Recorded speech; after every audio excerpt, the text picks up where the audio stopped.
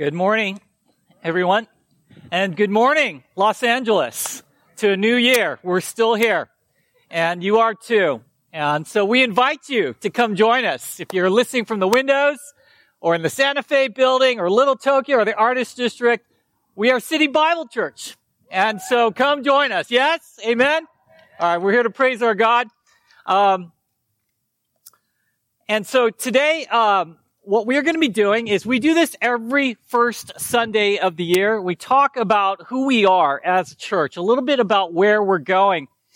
And we're going to be returning back to our series Life, which is an exploration of 1 John, 2 John, and 3 John next week. And the reason why I mention that is because today is not a sermon. We're going to have a sermon next week and the weeks following. What today is about is taking a Sunday to come together and remind ourselves of why is it important to be part of a church? Why is the church important in the world, specifically our 21st century world? Why is that important? Secondly, who are we specifically at City Bible Church? If you look throughout the pages of the New Testament, the church at Galatia had was dealing with certain issues, but those were different than the issues that the church of Corinth was dealing with, or the church at Ephesus was dealing with, or the church at Thessalonica was dealing with. It was the same Jesus, the same Word of God, the same Holy Spirit, the same body of Christ, but each church had a different mission and was dealing with different things, had a certain kind of identity. And so we're going to look at also who are we specifically as City Bible Church. And thirdly, what we're going to be doing today is asking ourselves, what do we need to do to be unified as a church, to be in alignment with what God wants? Paul said to the Philippian church in Philippians chapter 2, if you are of one spirit, of one mind in Christ, then make my joy complete by being in one purpose. If you're in any encouragement in the Lord. And so we're going to look at that today. Why is this important? Who are we? And what do we need to be doing to be unified? My goal today is for you to walk away from this service and have a renewed sense of urgency about who the church is. A renewed sense of urgency about what you're doing here, why you're involved. My goal today is that you walk away with clarity for what you have signed up for to be here at this church. I want you to know that I love this church. I love you guys. You may not love me, but you do. Thank you. Thank you, Anita. But I love you guys. And I love the Lord. I consider myself privileged to be your pastor. City Bible Church, in many ways, has exceeded my expectations of who we have become. I'm very hopeful about the future and where God is going to lead us. I ardently believe that 2022 will be our best year yet, and God is going to do extraordinary things through us going forward in the future. You should know that. I believe that about God, and I believe in you. That said, I think there are several things we need to look at this morning. And what I'm going to do is I'm going to treat you like adults. You know? And, that sounds like a funny thing to say, but oftentimes in church, we don't treat you like mature Christians. Sometimes we treat you like baby Christians. We treat you like kind of these spiritual infants. We say, we're going to do everything for you. We're not going to ask anything hard of you. We're not going to challenge you with challenging sermons. We're not going to put you in positions of deep sacrifice and see if you respond to that. We're not going to call you to the high calling of upward call of God in Christ Jesus. And we make things too easy for us as Christians. And so when I say I'm going to speak to you as adults, what I really mean is I'm going to speak to you today as if we're in a time of war. I'm going to speak to you today as if you are all church leaders. You're all pastors. You're all missionaries. And that's how I'm going to treat you today. You're not church attenders. You're not volunteers. You're not church tourists today. You're missionaries. You're theologians. You are people who understand that the days are evil, and so we are called to redeem the time. And so it is to those ends. I'm going to pray for us, and then we'll go ahead and get into it. Father, this morning, as we come together, as my words, which I hope are your words, go out into the open air of downtown Los Angeles, into the hearing ears of the church and perhaps the people around us. May we be reminded that we are the body of Christ. We are the light of the world. We are the salt of the earth. We are the ones who declare your glory, so that the heavenly hosts in heaven may know that you are God. And so, Lord, may our church, City Bible Church, may you continue to bless her, grow her, protect her, so that we may, through your Spirit, advance the kingdom of God, that we may crash down on the gates of hell and make disciples of the Lord Jesus Christ, snatching some as if we were taking them as firebrands out of the fire, transferred from the kingdom of darkness into the kingdom of light through your Son, Jesus Christ. And so, Lord, would you renew our sense of urgency, renew our minds to understand the difference between the light that we walk in and the dark that we live in this world. In Jesus' name, amen. Okay, so let's take a look at this morning. Why is this important for us to be together as a church? Let's begin there. The Bible says in the Old Testament, in the book of 1 Chronicles chapter 12, that as it lists all these mighty men of David that stood with him during his time of trial, there's a group of men from the tribe of Issachar in 1 Chronicles chapter 12. And they're the smallest group that joined David, but it says that they were very important because they understood the times and they knew what Israel should do. That was their role. They could interpret the times around them, and they understood what God's people should do.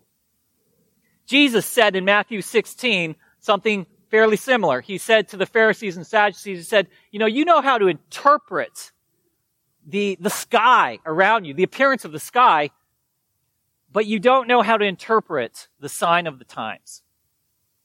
And just like the men of Issachar in the Old Testament, just like Jesus was speaking in the New Testament, we need to begin this morning, not with who we are as a church, but we need to begin this morning by asking ourselves a question, why is this important that we're here?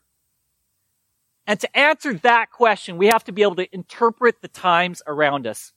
We have to interpret the cultural sky around us. We need to understand our times and know what God's people should do. How are you understanding the times in which we live in?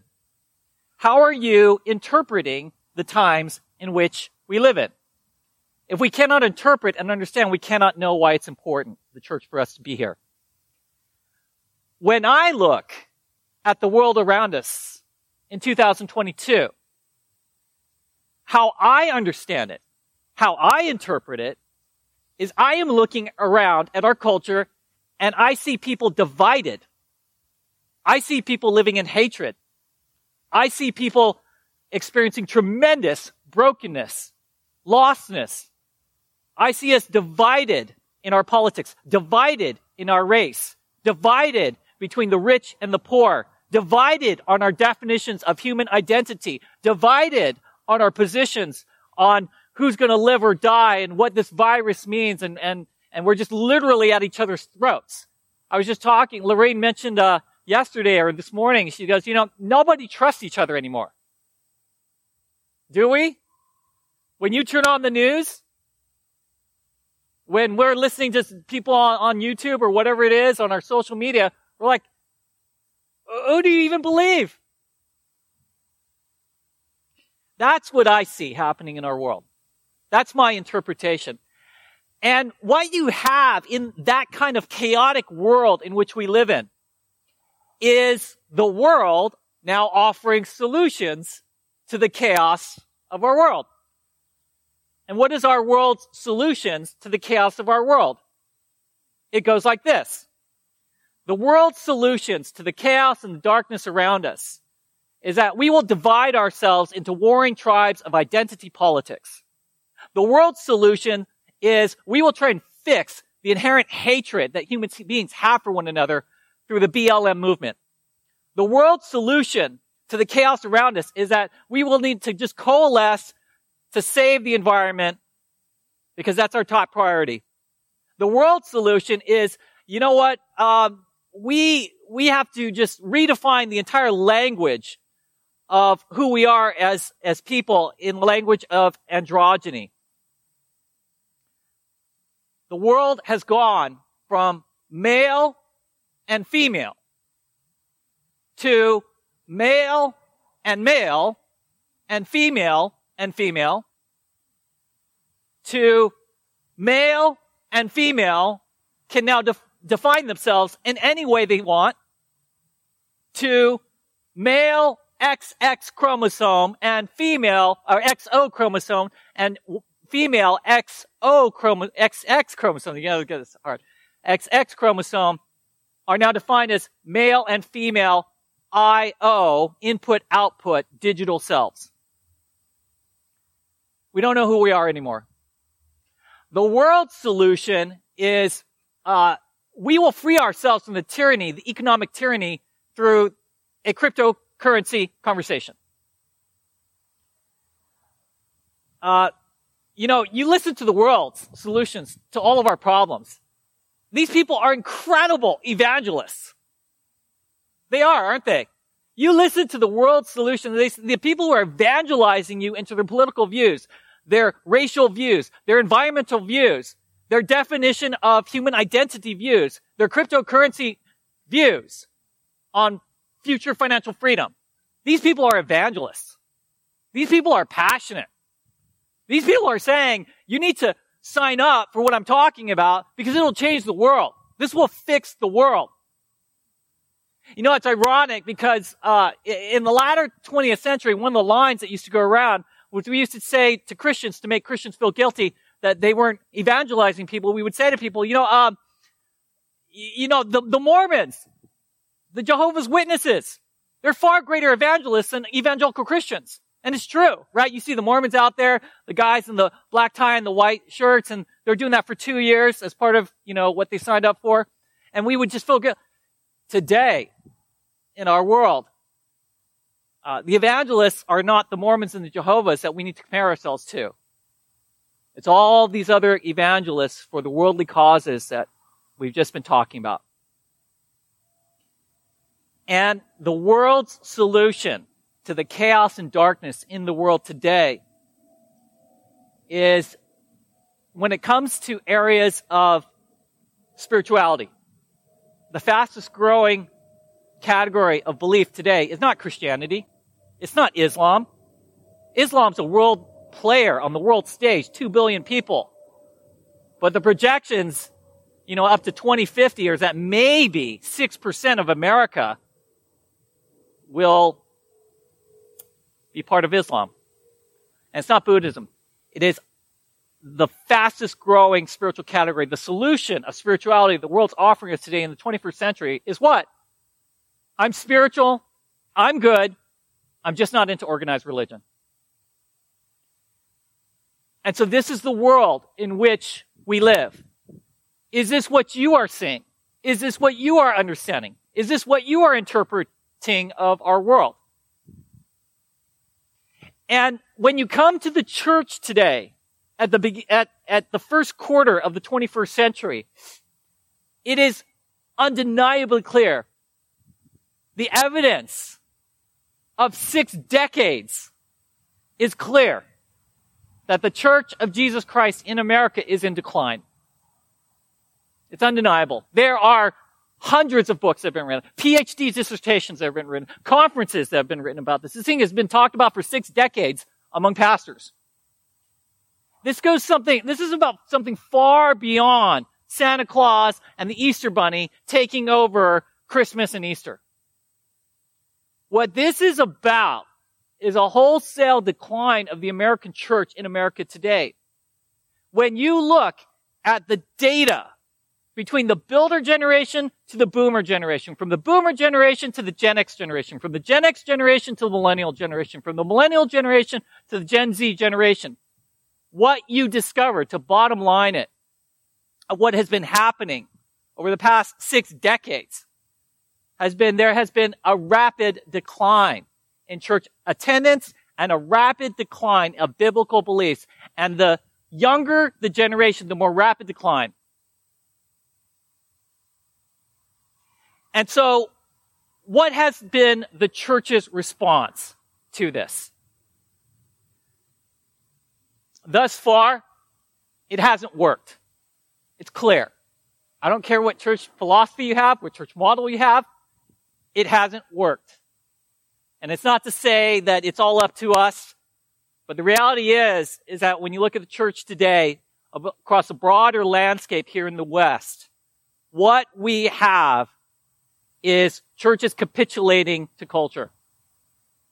We have churches that are taking the gospel, prostituting it to the world, and saying, Jesus came so that you could live your best life now. Jesus came so that you could live a more healthy, wealthy, and prosperous life. Jesus came so that his biggest concern was that there's just social justice in this world. And this has become the message of the church in the 21st century.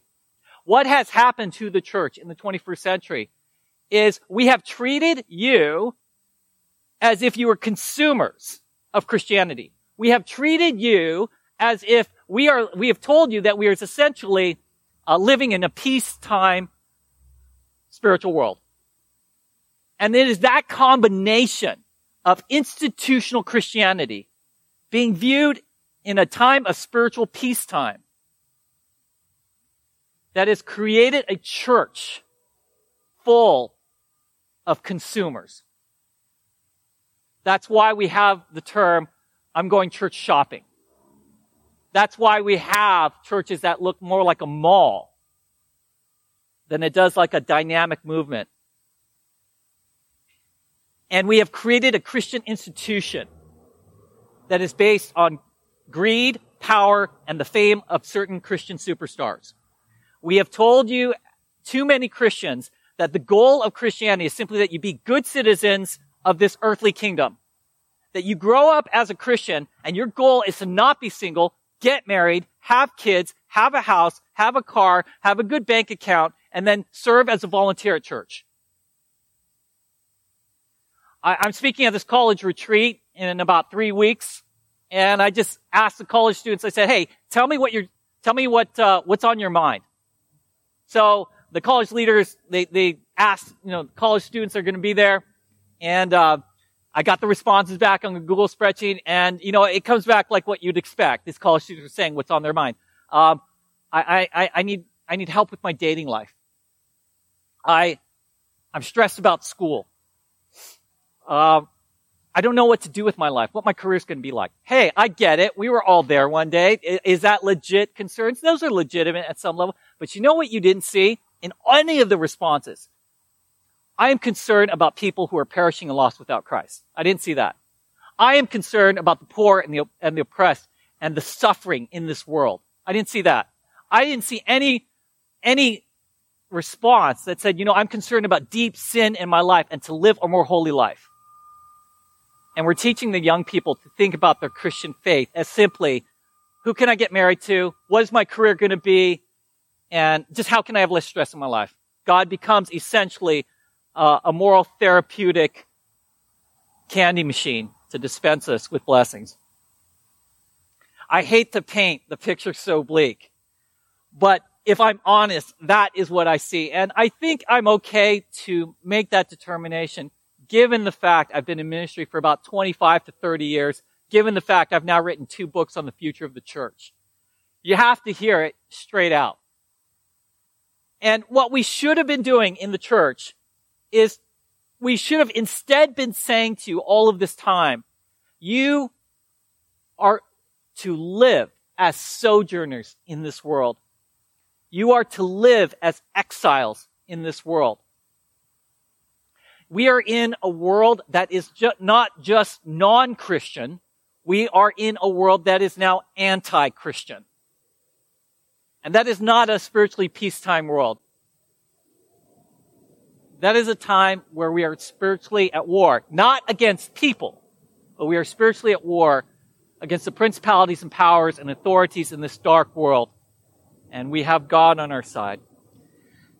No pastor believes these surveys, these polls. Anyone who's in ministry on the ground level does not believe when you hear these stats that say things like, well, yes, according to our research, 50% of people in America are Christian.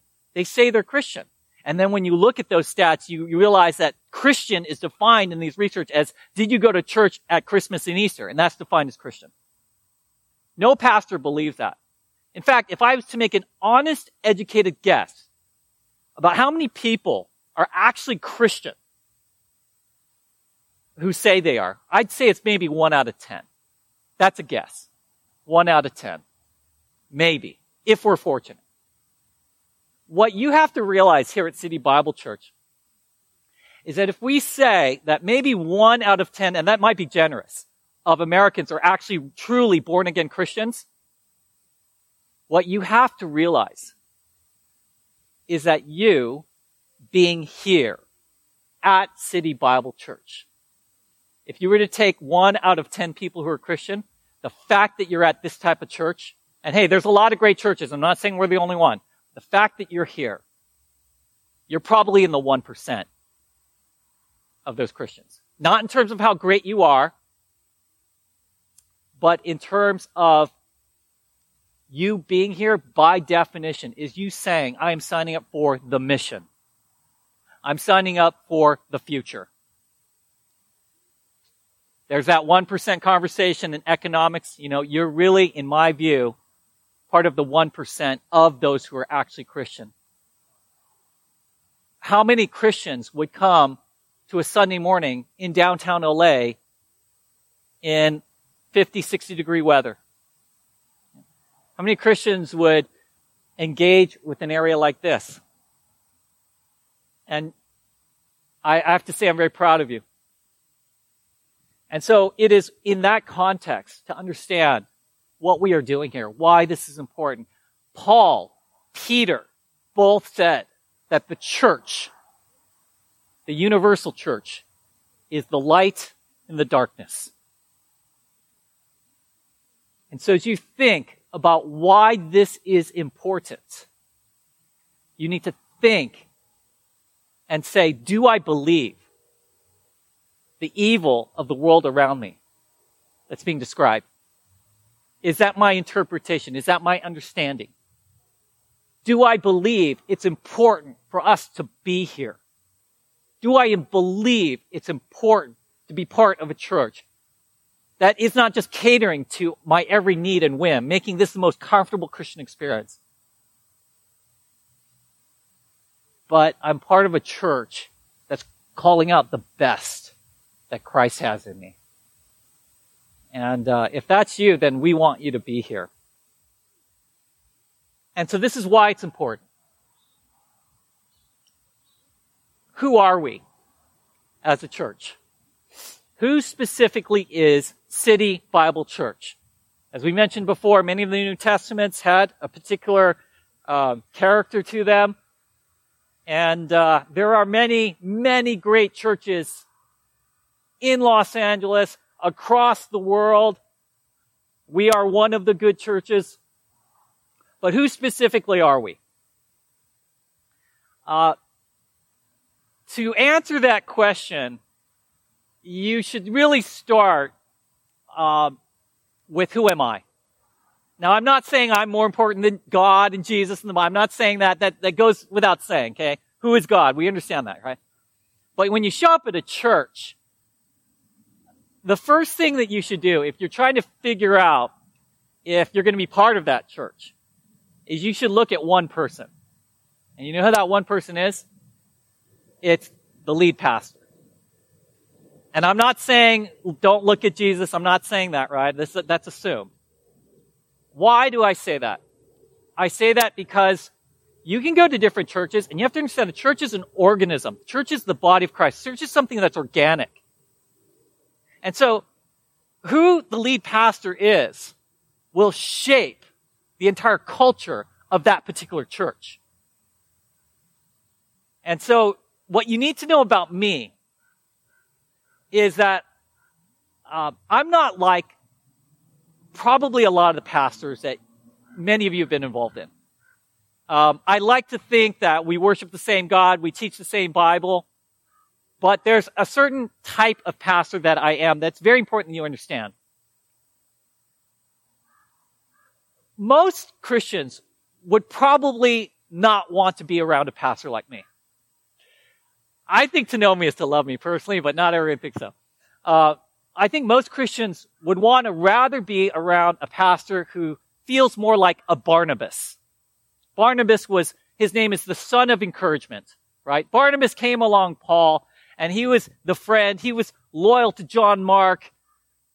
And I think a lot of us, when we look at pastors, we want a Barnabas figure in our world. We want someone who will be a constant encouragement to us. Someone who will never leave us. Someone who will be completely loyal to us. Someone who is the ultimate friend. Someone who will counsel us in the way that we can have this Barnabas-like figure. And those people are very, very important. I think other of us, we've had experiences maybe with a pastor like Luke. Luke was a doctor. Luke was meticulous. Luke was super organized, right? And that's why he wrote this sequence account in the Gospel of Luke. And you need pastors like that. You need Barnabases. You need Luke. You need pastors like John, the Apostle John, who is the apostle of love, right? And some pastors, you get around them, and they are just the most loving people. They'll help you move when you move from your apartment to your house. You know, they will drop at a moment's notice, to come help you fix your flat tire on your car. And you know what? We need pastors like John. And I would want to aspire to be more like Barnabas, Luke, and John. But you know what? I am not primarily like those people. I am probably more like the Apostle Paul.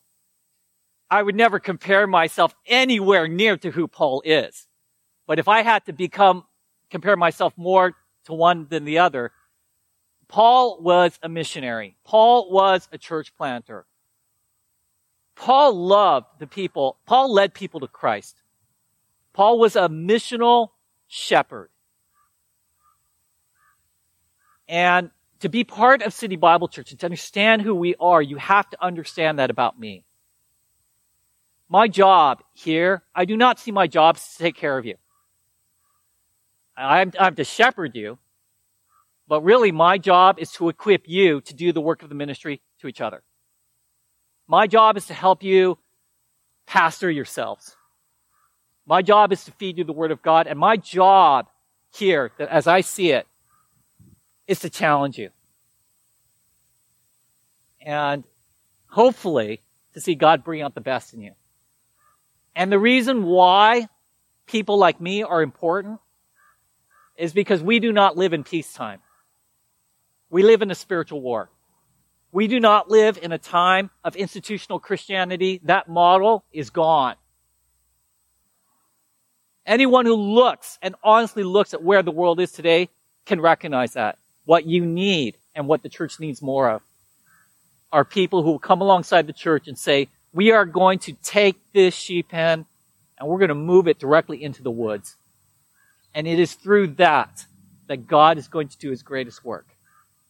One of the things I'm going to tell these college students when I speak at that retreat is, hey, you know what? God is there for you in your anxiety, in your needs, and He wants to hear your prayers. Don't get me wrong, okay?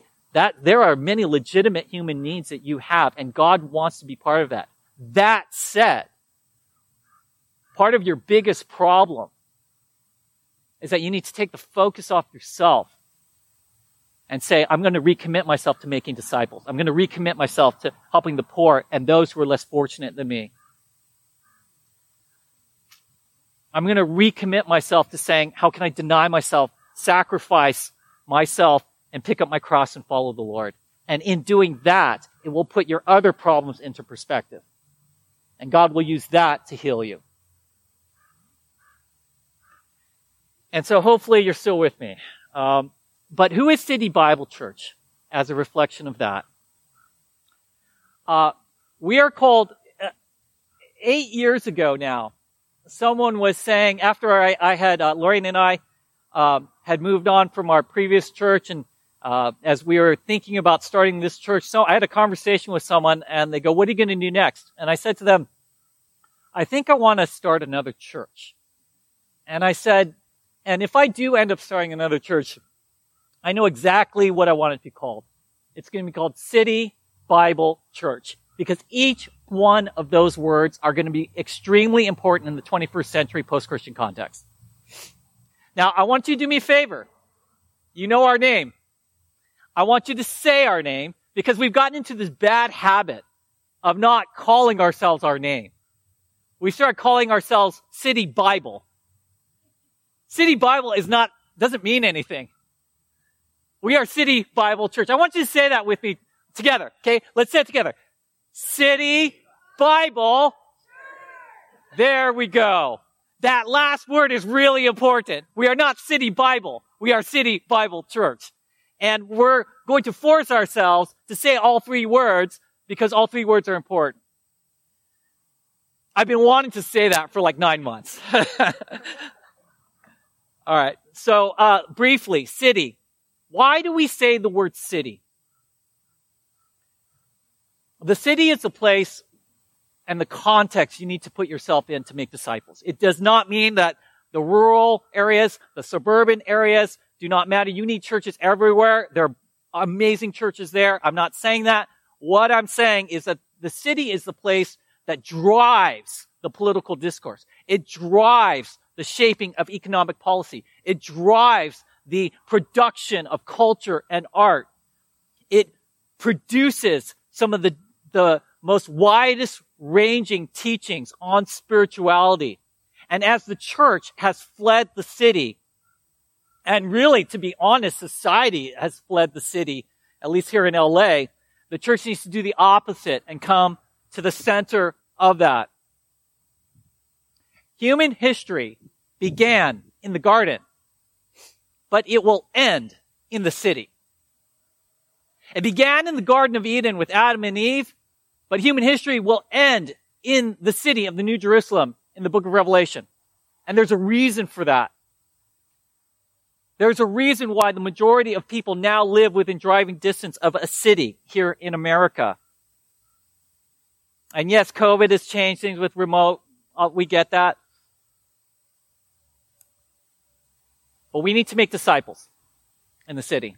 I was driving up to church this morning. And, I just turned on the radio. And it happened to be I don't even know who this person's name was. He was a preacher giving a sermon.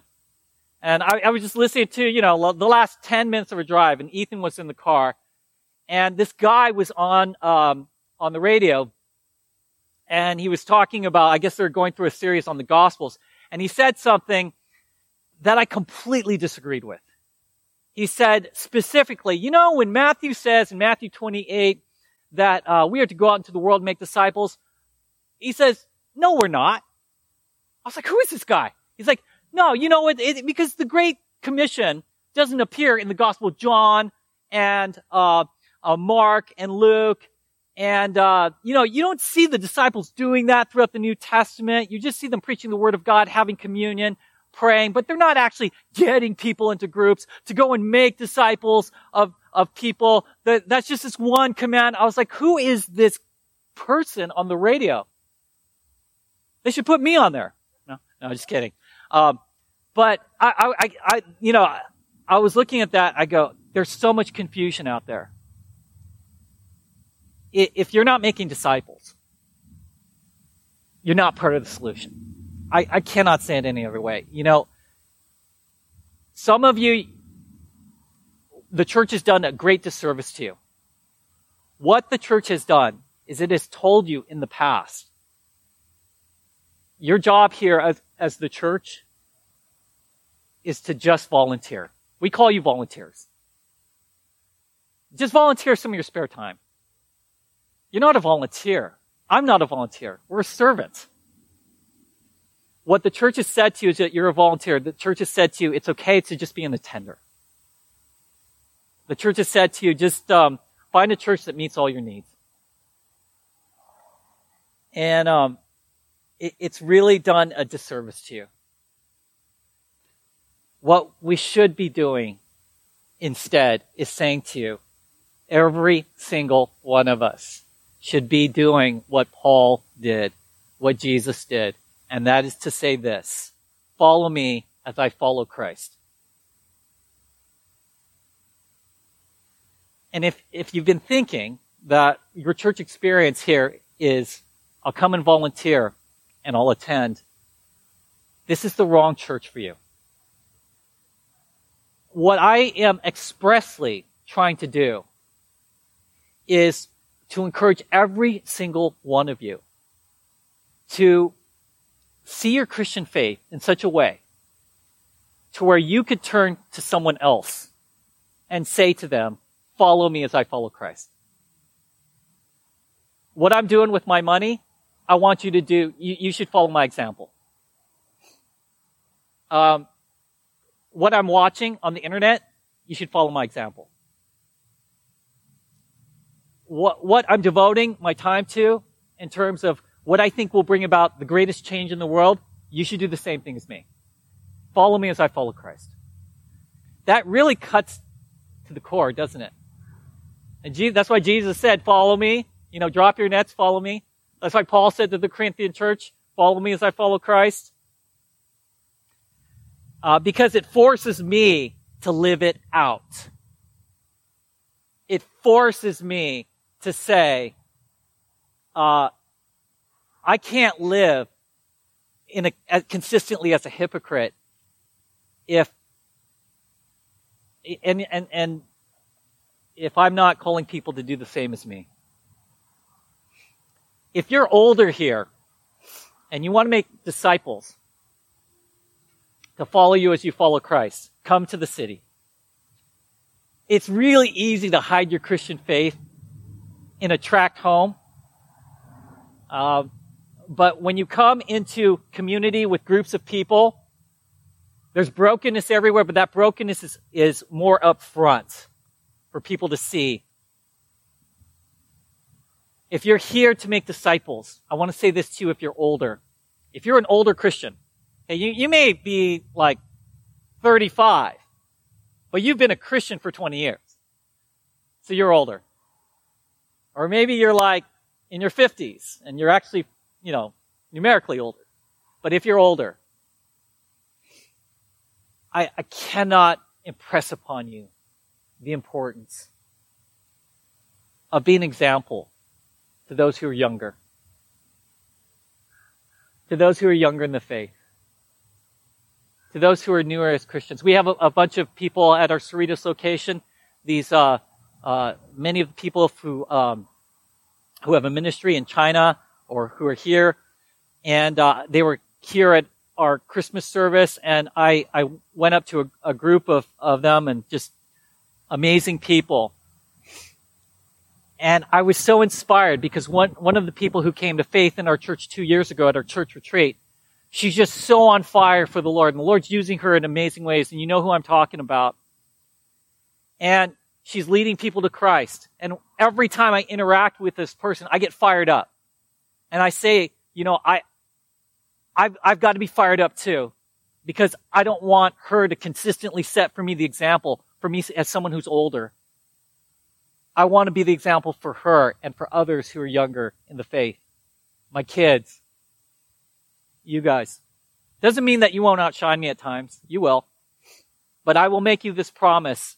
I will commit myself to not allowing you to consistently outshine me in the areas of the faith. If you're older, you cannot live your Christian life in a way that's not dignified, in a way that's not worthy of emulation by those younger Christians.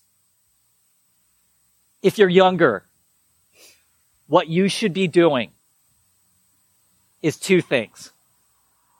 Paul said to Timothy in 1 Timothy 4, set an example for other believers, essentially that are older than you, in your life, in your speech, in your love, in your purity. If you're younger, set an example for the rest of us. And you want the older people who are being dragged down with their own issues, they'll follow. If you're younger, what you should be doing is looking for, follow me on this. This is very important for those of you, a lot of you guys are younger here. Find older Christians that you want your life to emulate and attach your life to theirs. You know why? It's because there's a lot of older Christians who will put before you an example that is very successful in the eyes of the world. And if you get around those Christians and you discover that there's so many older Christians whose spiritual life is a life of mediocrity, and the Christian thing is just kind of added on to the worldly success, you're going to become like that. And do you want that for your life? When I was younger, when I was 23 years old, I made a decision for my life.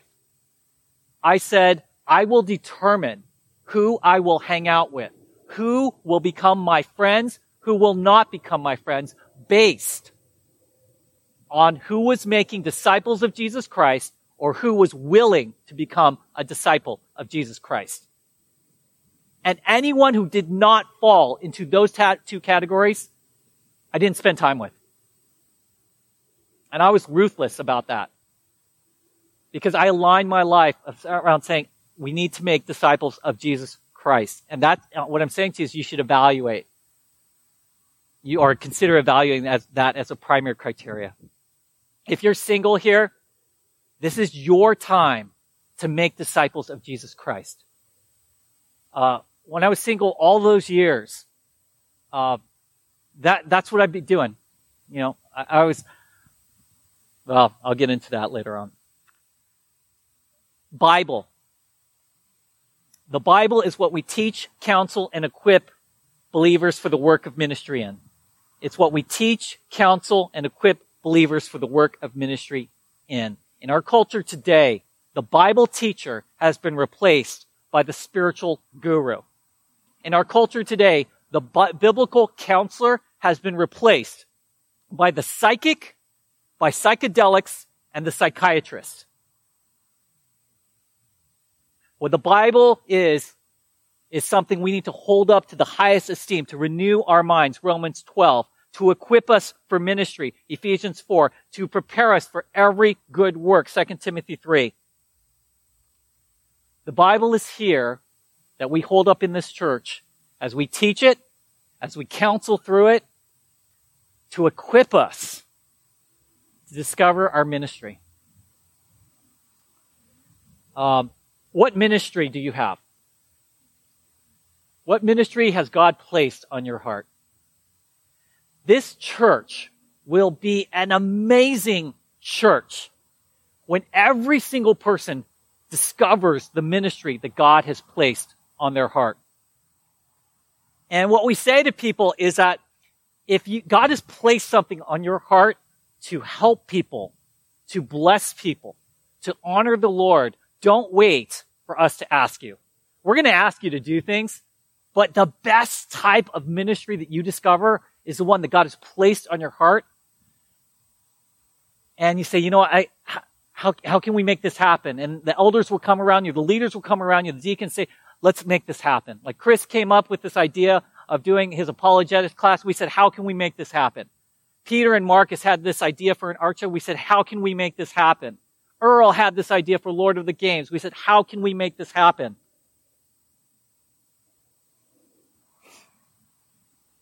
And so many others. But you know what? The best ministry that you can have in this church is not necessarily starting this whole big ministry. I mean, Lorraine had her Mercy's Ministries, Olive Crest, and Hope Gardens. That's another example. The best ministry you can have is simply just informally ministering to one another. I hear so many stories about you guys. I don't even know they happen until far after the fact, where someone will tell me, hey, did you know what so-and-so did for so-and-so? They had extra money. They helped them out. They gave them a ride when they needed a ride. This person was going through distress and they just came to them. That's the best type of ministry. It's not necessarily a program. It's what happens organically. That cannot happen if you're not in community. And isn't it a beautiful thing when God uses you in that way? How much of your life is spent where you're like, and my life I'm wasting time. Or, it's like, I don't know what to give my life to. Or it feels so empty, so meaningless. And then all of a sudden, God steps into your life and you start ministering in His name to people, and it becomes something beautiful. It starts to heal you. God starts to use you. He starts to create the fruit of the Spirit in your life. And that's what the Lord does. And that's what the Bible equips you to do. Lastly, for today, the word church. City Bible Church. We define church as a movement of faith, hope, and love. A movement of faith, hope, and love. When you come to the church, you get warned of a lot of things that can sink your faith. We tell you, you got to watch out for false teaching.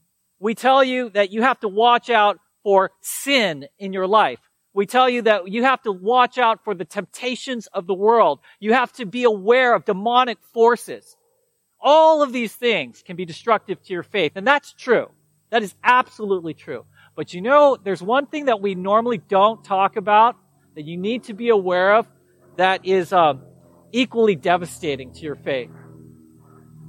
And that is spiritual stagnation.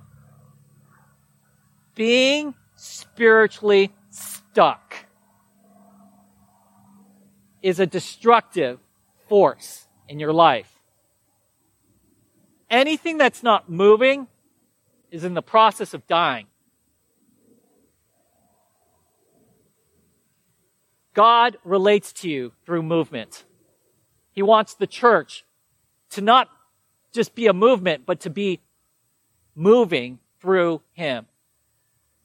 God relates to us through movement. He led the Israelites through the cloud by day and the fire by night in the Old Testament. Jesus relates to us through movement. He says, follow me.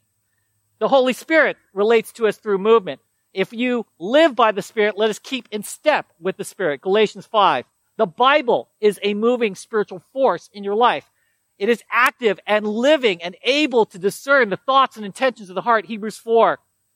The church is a moving community. It advances the kingdom of God. Spiritual movement is crucial. And there are too many Christians that get stuck. And what it does is it starts to breed decay in their life. And so we want to be a church here of moving Christians that are moving with God through faith, hope, and love. I want you to learn about the faith, but I also want you to live by faith. And there's a difference. There's a difference between learning the doctrinal content about the faith, which is crucial, that's foundational. You need to do that. But there's a difference between learning about it and actually living by faith. And are we Christians that are actually living by faith? There's a difference between learning about hope and enduring in hope. There's a difference between hoping in the wrong things and saying, there will come times in my life when I will be called upon to simply endure, to hold on to the hope that I have professed. What will happen to you when that time comes in your life? And it will come. It will come. You will be the one to suffer. You will see the suffering around you. People will leave you. some unexpected thing will come into your life. And what will happen to you in that moment? God's grace is enough for you to persevere. And it's difficult, but you need to be part of a community of people who are enduring in hope to encourage you in that. Love. We want to love in the way of Jesus. At this church, we don't make love easy for you. There's plenty of easy love out there. At this church, we want love to be sacrificial. We want love to be defined as sometimes I need to say hard things to a person that needs to hear it. We want love to be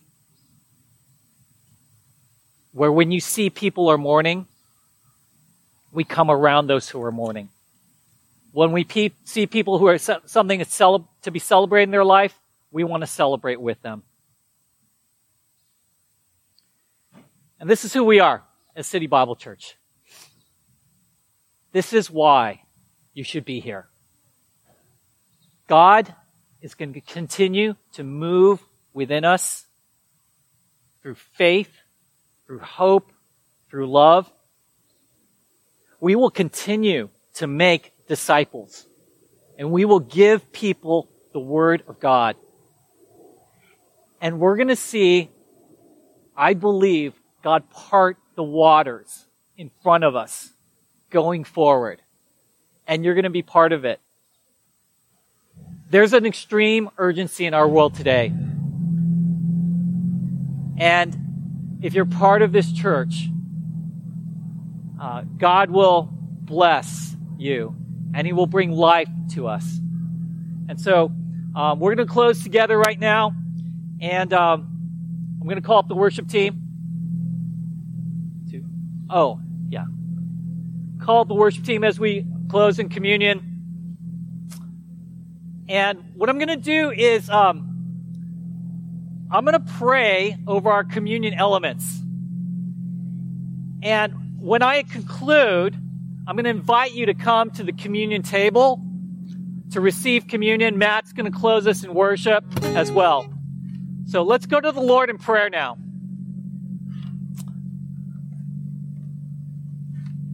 Father, as we commit this time to you, as even amidst all of the distractions that are happening, they are not greater than the kingdom of God. Because as we approach this communion table, we declare the Lord's death.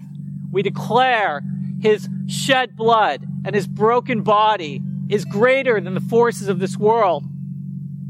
We declare that He has come to reconcile us, man, to God. And that we who believe have found new life in the name of Jesus Christ. We declare that as we receive this communion, that you have brought together the church. You have brought together City Bible Church to declare the praises of your glory into a dark and lost world.